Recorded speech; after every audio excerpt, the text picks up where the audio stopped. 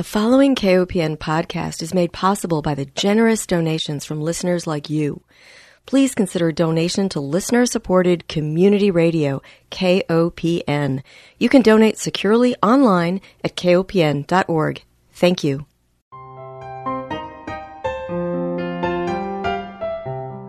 Hi, welcome to Food Sleuth Radio, where we help you think beyond your plate. I'm Melinda Hemmelgarn, a registered dietitian and investigative nutritionist on a mission to connect the dots between food, health, and agriculture and find food truth. And today I am honored to welcome my guest, Mr. David Mas Masamoto. He is an organic peach, nectarine, apricot, and grape farmer in the Central Valley of California, just outside of Fresno. He's also an award-winning author of a number of books, including what might be his most famous, titled Epitaph for a Peach, which won the Julia Child Cookbook Award and was a finalist for a James Beard Award. His numerous recognitions include the prestigious Organic Pioneer Award by the Rodale Institute. He has served on multiple boards, including the National Council on the Arts, with a nomination by President Obama. Today, our conversation is going to focus on his newest book, which is a memoir titled Secret Harvests, A Hidden Story of Separation and the Resilience of a Family Farm. Welcome, Mas. What an honor it is to have you with me today. Oh, thank you very much. It's great to have this conversation with you. It's been many, many years, and I'm glad we could catch up in this format. Yes, we were both Food and Society Policy Fellows, and that's where our paths first crossed, and I learned about your remarkable work. But I have to tell you, as I was reading this particular book, I thought to myself, this is really the way we should be learning about history, through poetic storytelling and not through a series of dates and incidents that we have to memorize. So kudos to you for recognizing storytelling as key to really opening our hearts. Oh, absolutely. Thank you so much for that acknowledgement and recognition. And I totally agree with you. We live in a world so much where we want to just find the analytical facts and figures about things, but it leaves out the human dimension of our lives. And that extends not only to family stories, but clearly to the foods we eat and farming in my case too. They're all part of this grand story that I think fills in a lot of the gaps in our sensibility. As I was reading through your book, I felt like this incredible story wove together three important themes. The first is the immigrant story, and specifically the injustices faced by Japanese Americans and their internment during World War II. The second is the injustices faced by those with disabilities, and you're writing about how out of sight, out of mind applies here. And of course, the hardships faced by those who do farm labor. And so you've brought a lot of invisible suffering to light through the life story of your lost aunt. I hope I'm pronouncing her name correctly, Shizuko? Shizuko, uh-huh. Shizuko. And she was your mother's oldest sister. So Correct. Tell me first how your family got to California from Japan. Both my parents, my mom's and dad's side, all came around the early 1900s. It was part of that immigration from Japan, and they all came from, of course, rural areas because it was a tough time in Japan at that time. And both my grandfathers were second sons. And so the point was they weren't going to inherit the family rice farm in Japan, so they were looking for something else. They were looking for follow-up on their dreams. So they came to America to look for that and find that dream without the idea of going back to Japan. And then my grandmothers were both what they called pitcher brides. And that's where a bachelor would come over to America from Japan, send back letters to the village saying, I'm going to stay here and I'd like to find a wife. And then the families did some matchmaking through photographs. And suddenly my grandmothers met their husbands when they first got off the train or ship here in America. And that's how families were started. And that was the beginning of that immigrant story and that classic immigrant story. And I think you said your family were immigrants too. They came with dreams and hopes, were met with probably a lot of challenges, and that's all part of the history of our families. And in my case, it was working the land. It was part of that legacy of farming that was part of that invisible story behind the foods we eat. Right. And there was such a strong work ethic, such hard work to reach that dream that was America. But the dream, it's almost like an illusion, isn't it?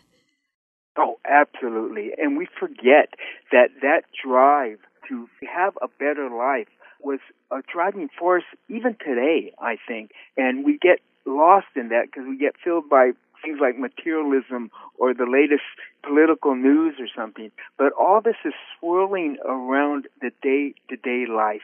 And for immigrants, as my grandparents and then later my parents who were born here, they were poor farm-working families.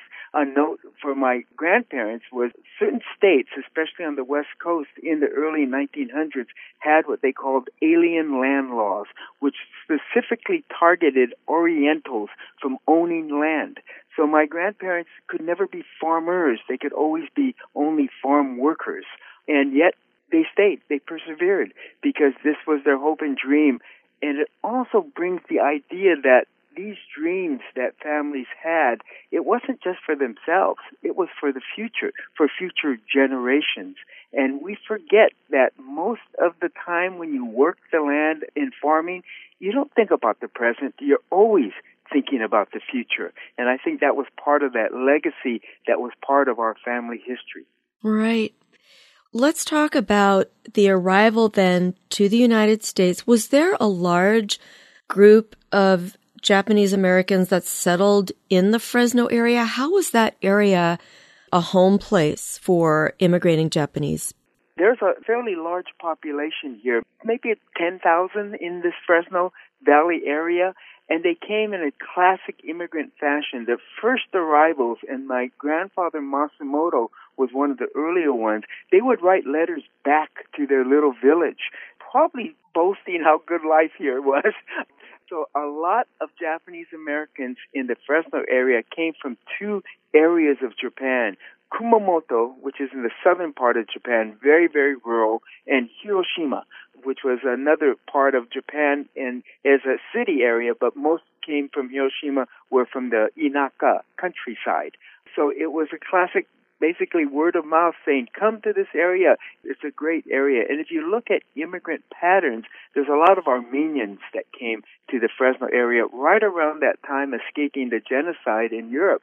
And they came partly because this area looked a lot like their homeland, and they had an opportunity to work the fields and land here too. So that was part of that story of classic immigrant population going to a place that they hoped they could find something better, generated by words, in this case letters, that people had sent back to their native villages. You speak about how immigrants, and especially immigrants of color, lived in poverty and they didn't have access to the health care that would have been afforded to wealthier white individuals. And this applies specifically to your mother's family. She had many siblings. It was her oldest sister, however, who is your lost aunt, who contracted meningitis. Tell me what happened there. Back in that era, we have to realize that healthcare was for the wealthy. Most poor people did very, very basic healthcare. A lot of folk medicine and cures were done. And as medicine evolved with newer scientific information, that was for the wealthy and the privileged class. My aunt contracted meningitis, which, by the way, in that 1920s was a worldwide phenomenon. We think about the pandemic that we just went through and are still going through. Well, there was that other one that happened in about 1917, 1918 that killed millions, by the way. And that continued so that there was a outbreak of meningitis nationwide. And meningitis in that case often was contracted by infants and children. And my aunt was 5 years old. She got meningitis, and from what I could put together in family stories, there was no question that they would take her to the hospital, because many hospitals, frankly, wouldn't have accepted her because she was an alien. She was a foreigner. And also, my family came from a Buddhist background in Japan. So in that case, too, we forget many of the early medical institutions and hospitals were founded in a religious base, Christian base. Would they accept non-believing Christians into their halls?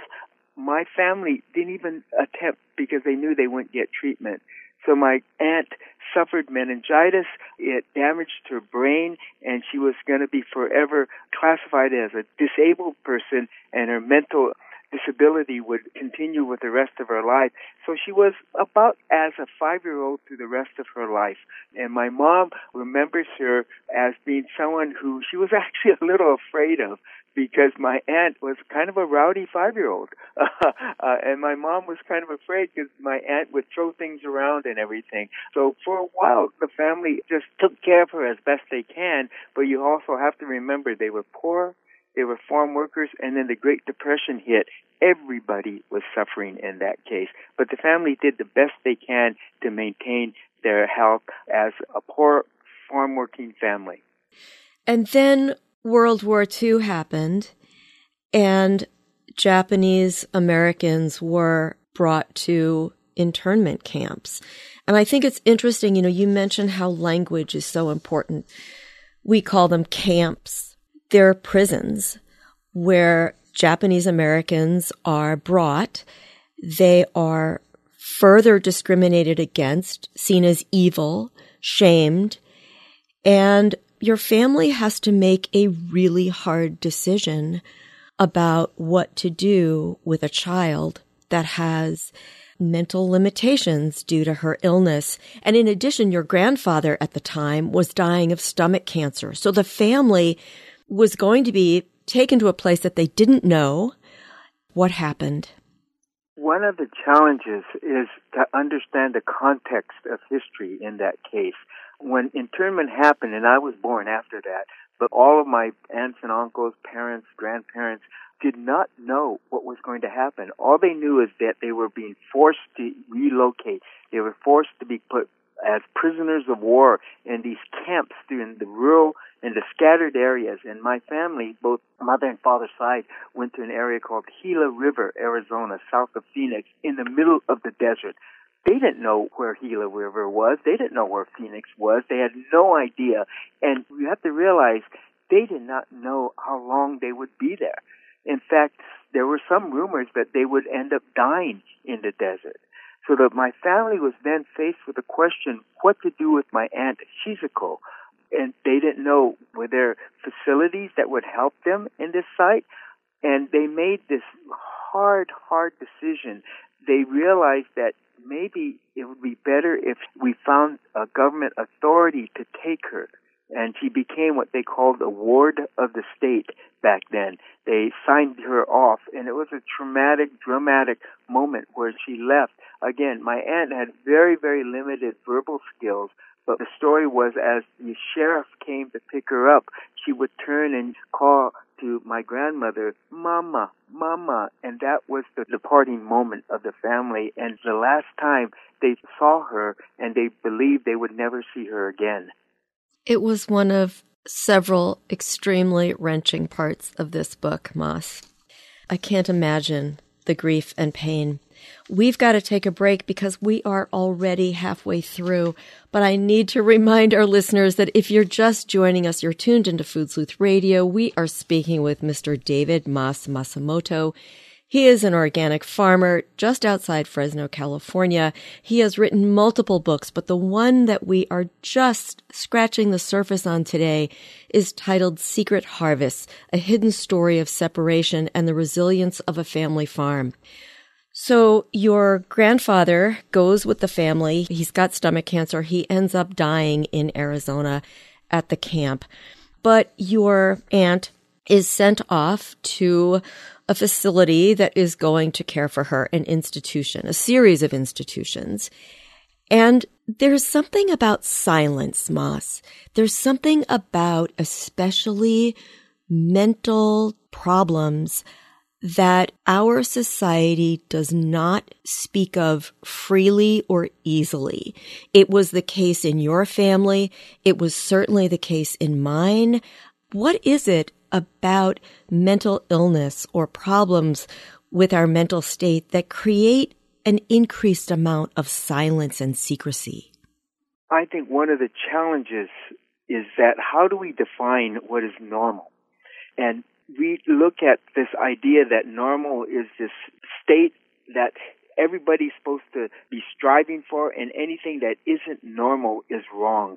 And when it's wrong, we also then, it must be something that must be hidden, must be disposed of, and we must keep it out of sight and out of public. And it's interesting because as I was tackling this issue of disabilities, I was new to this field too. I didn't quite understand the language to use. I didn't quite understand what was happening. And it was a challenge for me, and it continues to be a challenge because you start looking at the disabled community and realizing how much of it is hidden from all of us because there's a sense that, oh, no, these are abnormal, non-normal people, non-normal things around our lives. And I have to bring up the side story that in my farming career, I've always dealt with sort of things that were not exactly conventional in that sense. It was part of one of the reasons why I started farming organically. And we've always grown heirloom variety of peaches, nectarines.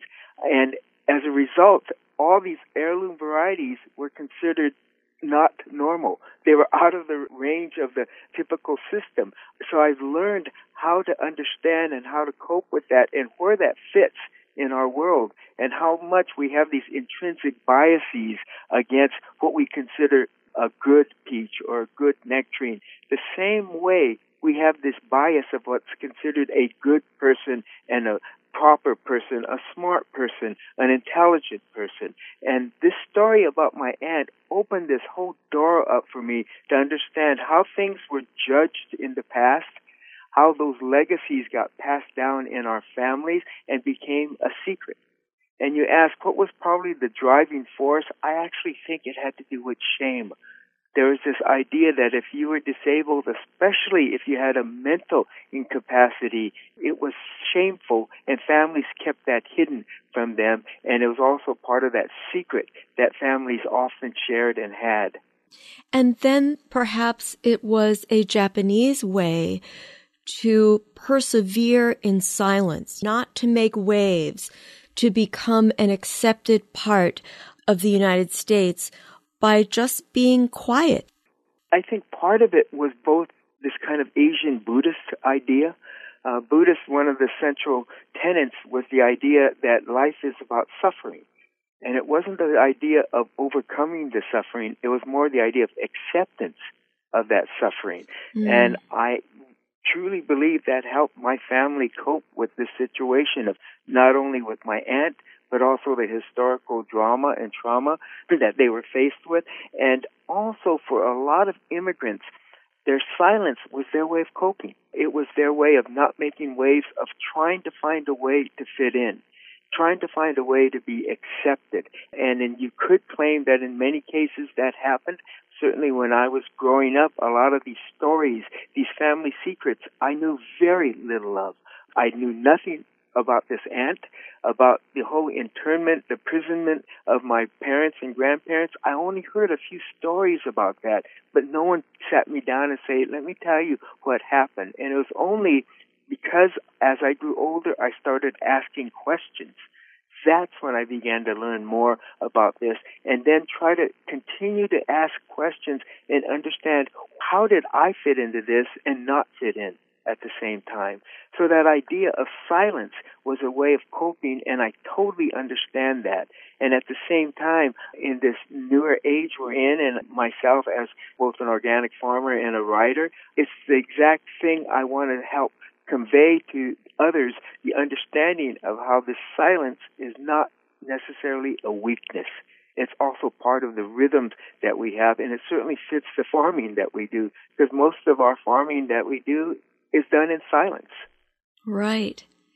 Well, you speak about the power in that silence, and you sprinkle the book throughout with Japanese ways of life and Buddhist philosophies, which help us, I think, embrace other cultures more.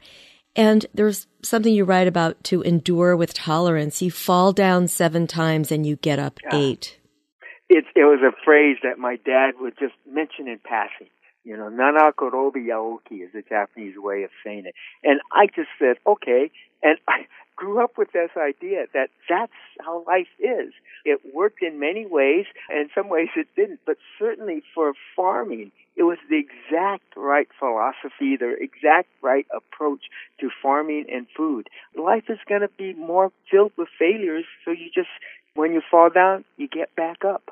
And I think in understanding the story of my aunt and how she survived 70 years being of institutional care and survived. She was in her 90s when we first, quote, discovered her, living a few miles from our farm in Fresno. And it was a shock to our family, and yet at the same time it opened the door up to the meaning of these family secrets, and for me to try to understand the power of silence, and at the same time the power of when you fall down 7 times, you get up 8. I think that's how my aunt survived 70 years of institutional care.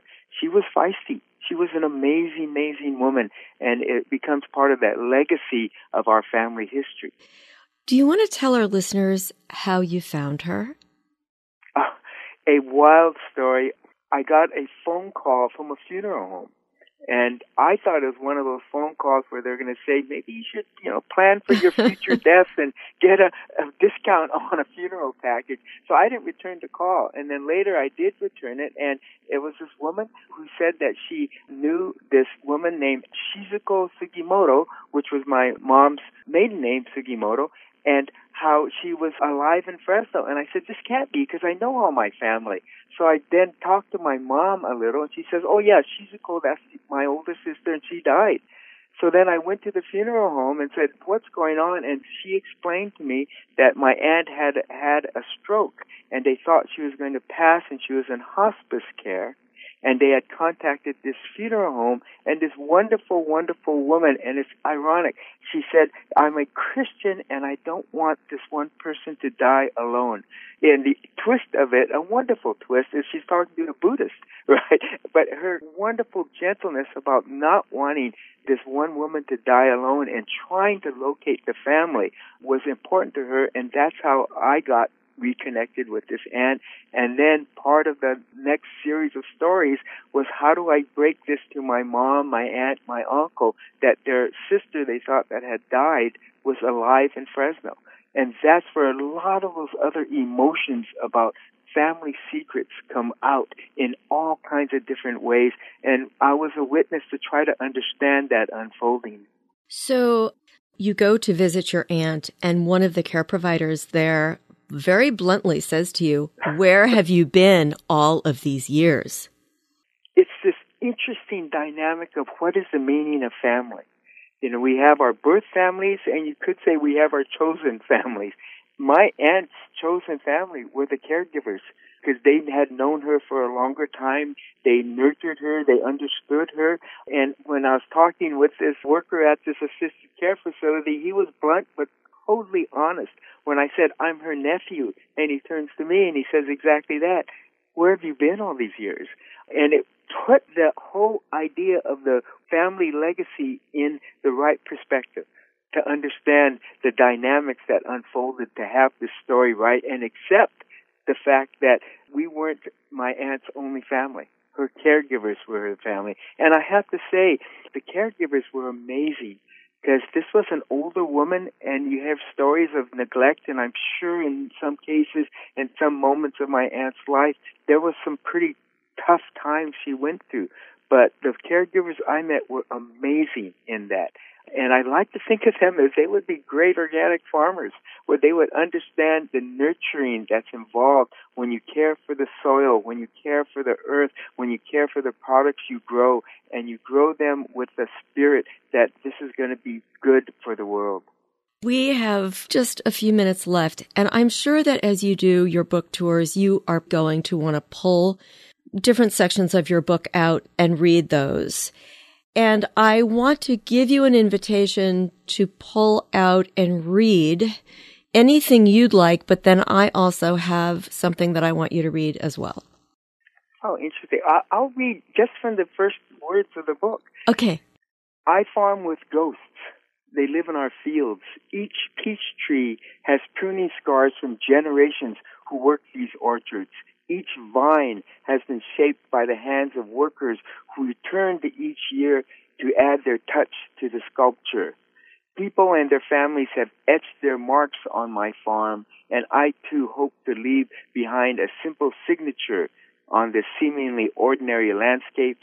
Ghosts inhabit our family history. Now, if you would be so kind as to turn to page 200, where you start out with, I believe.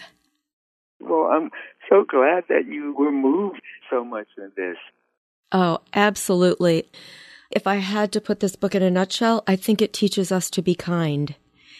And I can't think of anything we need more of today, and that is to be kind to each other, to the others, to those who are different, to those who produce our food who have been invisible and continue to be invisible, those who toil, those who continue to immigrate to the United States for a better life. More kindness, more compassion, more empathy. I think we could start by reading your book. Thank you very much. Let me read that last passage. I believe Shizuko would have made a great farmer. There's an adage circulating in the farm community. I heard it after a hailstorm destroyed a block of our peaches just days before harvest. I watched the cold, dark clouds march across our valley, the thunder and lightning first pounding our farm, and then a neighbor's field, and then another, hail plummeting fruits, knocking them to the ground, slicing the delicate skin, slashing the flesh with juices oozing out. The rot would soon fester. I stood outside witnessing the unfolding trauma. A neighbor contacted me, and a silence bonded two farmers. Then he softly spoke. They did an autopsy on some old farmers, and when they opened them up, they found they were filled with next years. Shizuko is filled with next years. That is beautiful. Oh, thank you. Is there anything you want to leave our listeners with? Oh, I just want to thank them and understand that the story behind the foods they eat are all these stories of human life and many times secrets. All right. In closing, I want to thank our listeners for joining us. Remind everyone that Food Sleuth Radio is produced by Dan Hemmelgarn for KOPN in Columbia, Missouri. Most of all, I want to thank my guest, Mr. David Masumoto, organic peach, nectarine, apricot, and grape farmer in the Central Valley of California. The book we've been talking about is titled Secret Harvests, A Hidden Story of Separation and the Resilience of a Family Farm. It's published by Red Hen Press.